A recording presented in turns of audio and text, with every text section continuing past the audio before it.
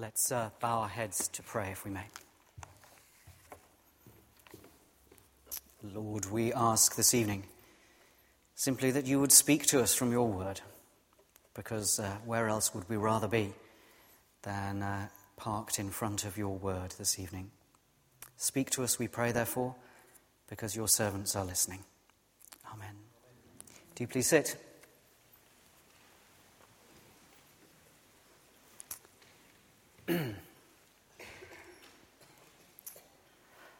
I had a long drive to undertake yesterday, and the radio was on pretty much constantly all the way through.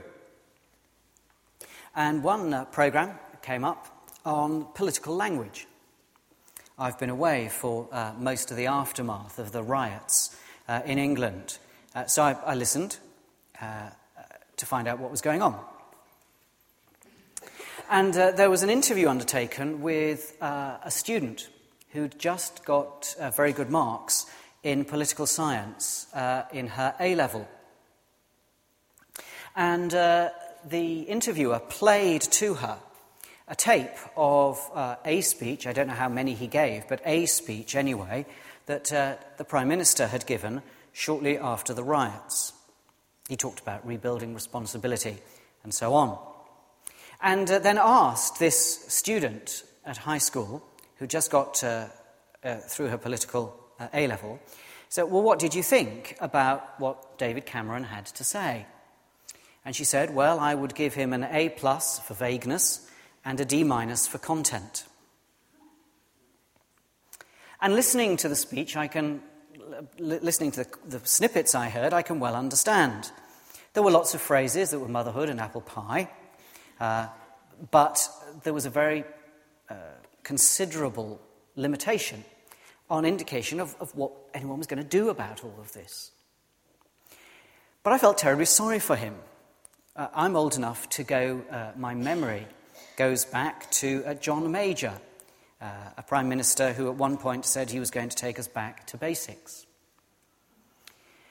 And whenever politicians get wrapped up in this area of broken Britain or morality or back to basics, their language betrays them. They actually haven't a clue what to say. And I found that quite illuminating.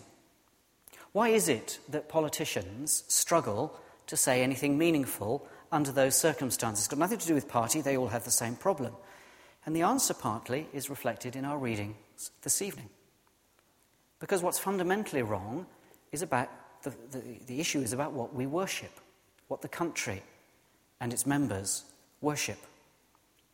And politicians know that if you start talking about what you worship, the values you hold, then you might find you're fundamentally disagreeing with someone, and that person with whom you fundamentally disagree may end up not voting for you, and that would represent a major crisis. But what we've seen on the streets of the UK over the last few weeks represents a crisis of worship. What is it that we value? I don't mean in the sense of those going on riots held a strong opinion about an alternative God to the one we know and celebrate when we're here tonight. Of course they didn't. What I mean is that the values of our society are expressed in patterns of life that we can call worship. And it's our society's worship that's gone fundamentally wrong. There is a moment in the New Testament, in the very early days of the church, you may know it, when two people have an inheritance, and a man and his wife, Annas and Sapphira, and they lay this inheritance at the foot of the apostles and say it's for the church. But they give the impression that they're laying the whole of their inheritance down. And the reality is very different. They're laying only part down. And they are actually there and then cursed for betraying and deceiving the church of God. And they die. And it is a very stark moment in the days of the early church.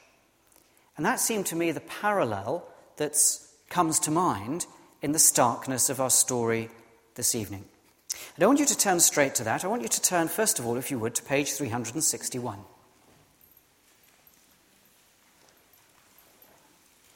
While you're doing that, this comes towards the end of 1 Kings, chapter 19. You'll know the story. Elijah, the main prophet before Elisha, has been in a contest with the rival prophets of Baal, involving a sacrifice on the top of Mount Carmel. They've shown themselves weak and feeble.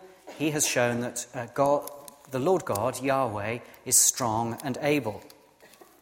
But then he's overcome by the intensity of this victory, and he's very afraid of Ahab, the king, and he runs away. But then if you come to chapter 19 and verse 15. The Lord said to him, "Go back the way you came and go to the desert of Damascus." The God is giving him instructions, saying, now pick yourself up, you've had your crisis, now we're going to tell you what happens next. When you get there, anoint Hazael, king over Aram. Also anoint Jehu, son of Nimshi, king over Israel, and anoint Elisha, son of Shaphat from Abel Meholah, to succeed you as prophet. Jehu will put to death any who escape the sword of Hazael, and Elisha will put to death any who escape the sword of Jehu. All that unfolds in the long reading that we had unfolds because of that prophecy and instruction on the part of Elijah.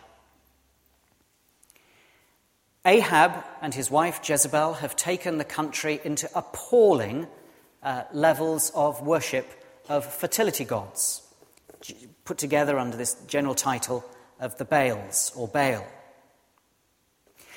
And God is utterly determined to root out that false religion. But it's been massively entrenched. It's not just, as happened sometimes, that the kings said, well, we'll sort of follow Yahweh, but we won't do it very well because we kind of like disappearing to our private worship somewhere else. No, Ahab had erected a whole temple and a cult of Baal, had made it the official religion. And it's worth remembering that though I said it was appalling, there are many other and more appalling religions on display sometimes in the Old Testament. Baal worship was actually quite nice. It was quite comforting, as far as we can tell. It was a fertility religion, so you kind of paid for what you got. It reassured you, told you the crops would come in, it told you what to do about it if they didn't. It was all it was your basic meat and potatoes religion.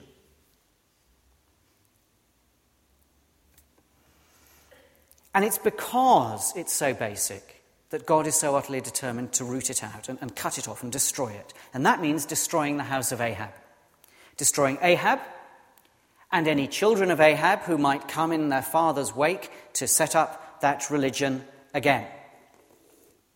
God, a long time ago, and there are 20 years between these two moments, 1 Kings 19 and 2 Kings 9. For 20 years, God has known what is needed. You needed a strong king in Aram or Syria to overpower the military might of Israel. And you needed a strong king in Israel to deal with the false religion. Let me, because I certainly always have to do this sort of thing. Maybe you don't, but in that case, I hope you'll forgive me. Let me just explain the kind of the geography, really, of how this story unpacks. There is a battlefront at a place called Ramoth Gilead. If you're one of the lucky ones that has a church Bible with maps in the back, then go to the bit at the back that says the maps of the story of Jesus. But that's only about 50% of you. and look to the east of the Sea of Galilee, and down a bit, and you'll see this place, Ramoth Gilead. And that is on the battlefront between Syria, you see that Damascus isn't very far away, or Aram, of which Hazael is the king. The battlefront between Hazael and a coalition of the northern king, Joram, who was son of Ahab, and the southern king, Ahaziah, who was in Judah. And Joram and Ahaziah have been working together. They're normally enemies, but they worked together in coalition for the sake of keeping Hazael at bay. And all of that happens today happens within the kind of arena of this battle line and Ramoth-Gilead. The other two places you need to know about are just west of there, about 30 miles west of there, across the River Jordan, is this place, Jezreel, where Ahab and Jezebel had their personal palace. So what happens quite often in this story is you move from this battle line where the fighting people are, so that's where Jehu is, and these army people, and he's a commander there. But then when anyone needs to fall back, Joram and Ahaziah fall back to Jezreel, though Ahaziah actually tries to fall back even further to Megiddo, which is west again of Jezreel. So that's the geography. Think of it as this battle zone. That's what you need to have in your mind. A battle zone where the armies are, and a back territory, Jezreel, where all the politics is going on. Hazael has been anointed, and we begin the story of chapter 9 with the anointing of Jehu. Elisha is doing what he's told. He says, go off to... he instructs a young prophet in this marvellous phrase, this is what the Lord says, find Jehu, I anoint you king over Israel, then open the door and run. I guess you don't want to hang around too long to find out what a Jehu, an army commander, wants to do with what you've said. And it's 20 years that God has guarded this promise. And Elisha is now able to put it into effect. We have this moment through the early part of chapter 9. The whole house of Ahab is going to perish. Jehu is told. And it's going to be you that does it. God wants you to take over. Ahab is despised. Joram, his son, has lost authority. And you are going to take over.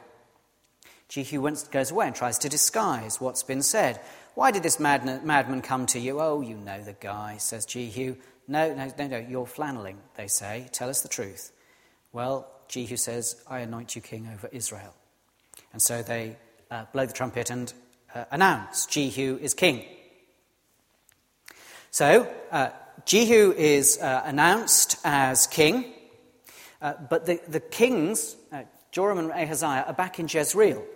So Jehu says, if this is the way you feel, don't let anyone slip out of the city, with the news, in other words. We need to make a battle plan to go back to Jezreel. But it's very important that we keep the circle, the boundary of information. I'm going to ride to Jezreel, and you get this long story of messengers going out. You say, do you come in peace? Never mind, fall in behind me. And he turns up in Jezreel.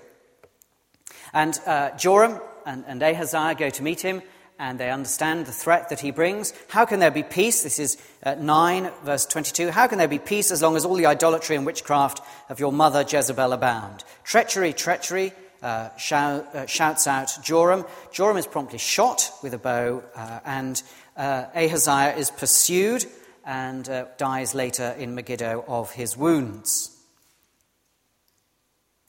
So if there's any comfort, we've nearly already dealt with most of the first chapter. Then we encounter Jezebel. Who knows what on earth she thought she was up to? She painted her eyes, arranged her hair, and looked out of a window. What was she trying to do? I have no idea. No one knows what she was trying to do. Have you come in peace? And she calls him Zimri because he was. It's giving him the name of another well-known murderer. And he asks, who's on my side? 2 or 3 eunuchs looked down at him, throw her down.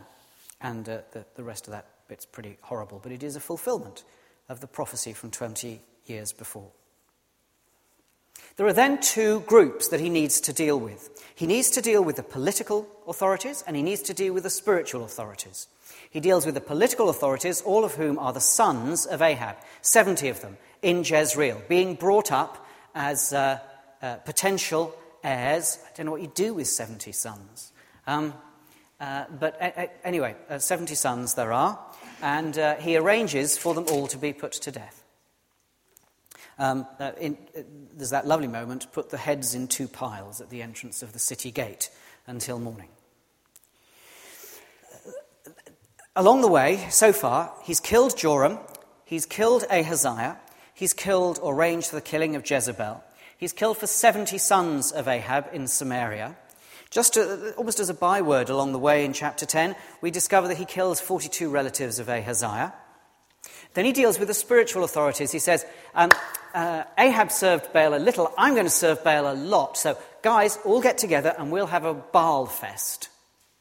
So he pulls them all together, stations soldiers on the outside, and then arranges that everybody leaving the building is killed. So there's probably some hundreds of prophets that are put to death. He finds an ally in the middle of it all. And to this ally, Jehonadab, Jehu says in his chariot, "Come with me and see my zeal for the Lord." This is what zeal for the Lord looks like, what it has to look like when there is such a tremendous peril to the worship of the one true God. That's how important it was. It's a cartoon story. There are times it's almost comic, but it is a terrible story, isn't it? It's a dreadful story. But that's how important it is that there should be a fulfillment of that first command. You shall love the Lord your God with all your heart and soul and mind and strength.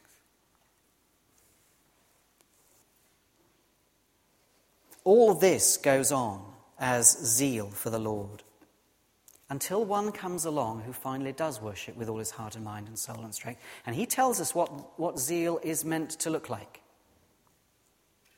Jesus says what zeal looks like is when I'm prepared, when someone lays down their life for a friend. When you actually suck up all that violence and mayhem and murder on yourself.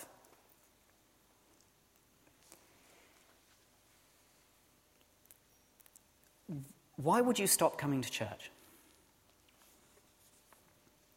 One of the biggest reasons that it happens is that we fall victim to the general assumption in the world around us that life's okay, really. Life's peaceable. Life's gentle. For us, anyway.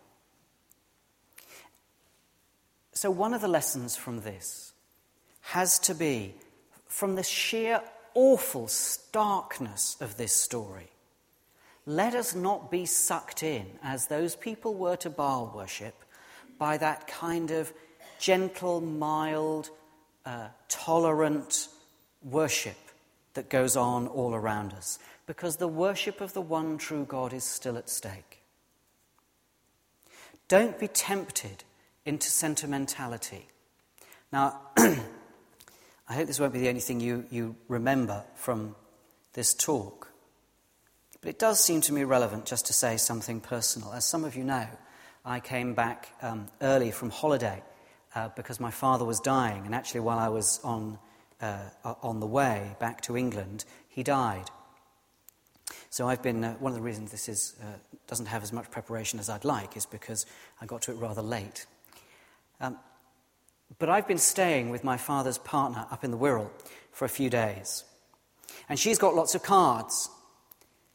And it is horrifying, the sentimental tosh that people write in cards, commiserating with you on the loss of someone, when there is no personal spiritual faith behind it. People write the things that they hope will help. But how can they help? Because there is no validity behind any of them. The one that most got me was the one, and it comes up in various ways, where one person and others said something like it, at least you know he is now at rest. How do you know that? What evidence is there that he's at rest? I've got no evidence that he's at rest at all. And I think it is important that the reason I want to say something personal is because it is impossible to get tempted into that kind of sentimentality at a time like this. To say, well, though I know of no moment when my father turned to Christ, that somehow it's all right. I have no confidence that it's all right. My confidence is that the God I have got to know, I have known in the face of Jesus Christ, and I trust him. But I have no other confidence, and I see no reason for writing Tosh at the bottom of a commiseration letter, because they have nothing else to say.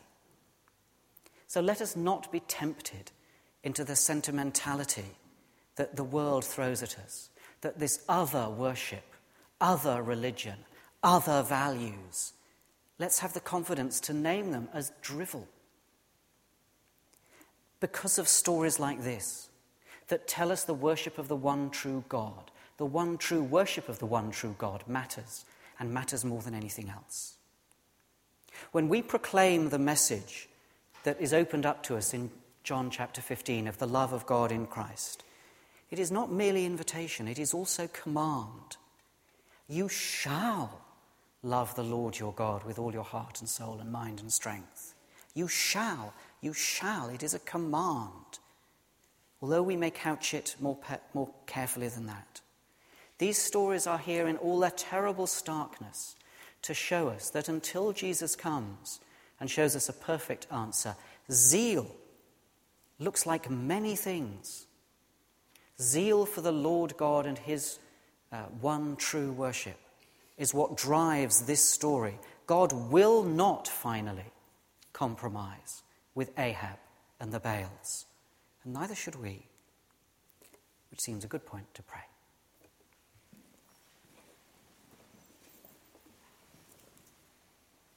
Lord, we go into a world as we leave one another's company this evening in which all kinds of things are said about values, in which politicians start to babble incoherently when they try to address the values that drive our society, because in truth they have nothing to say.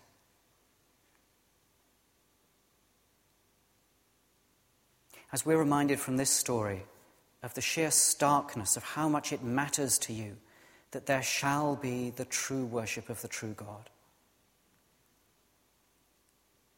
remind us of how much it all matters. Take from us any easy settling down into the value systems of the world around us. And let us in our generation show what it means to be zealous for the Lord God of hosts.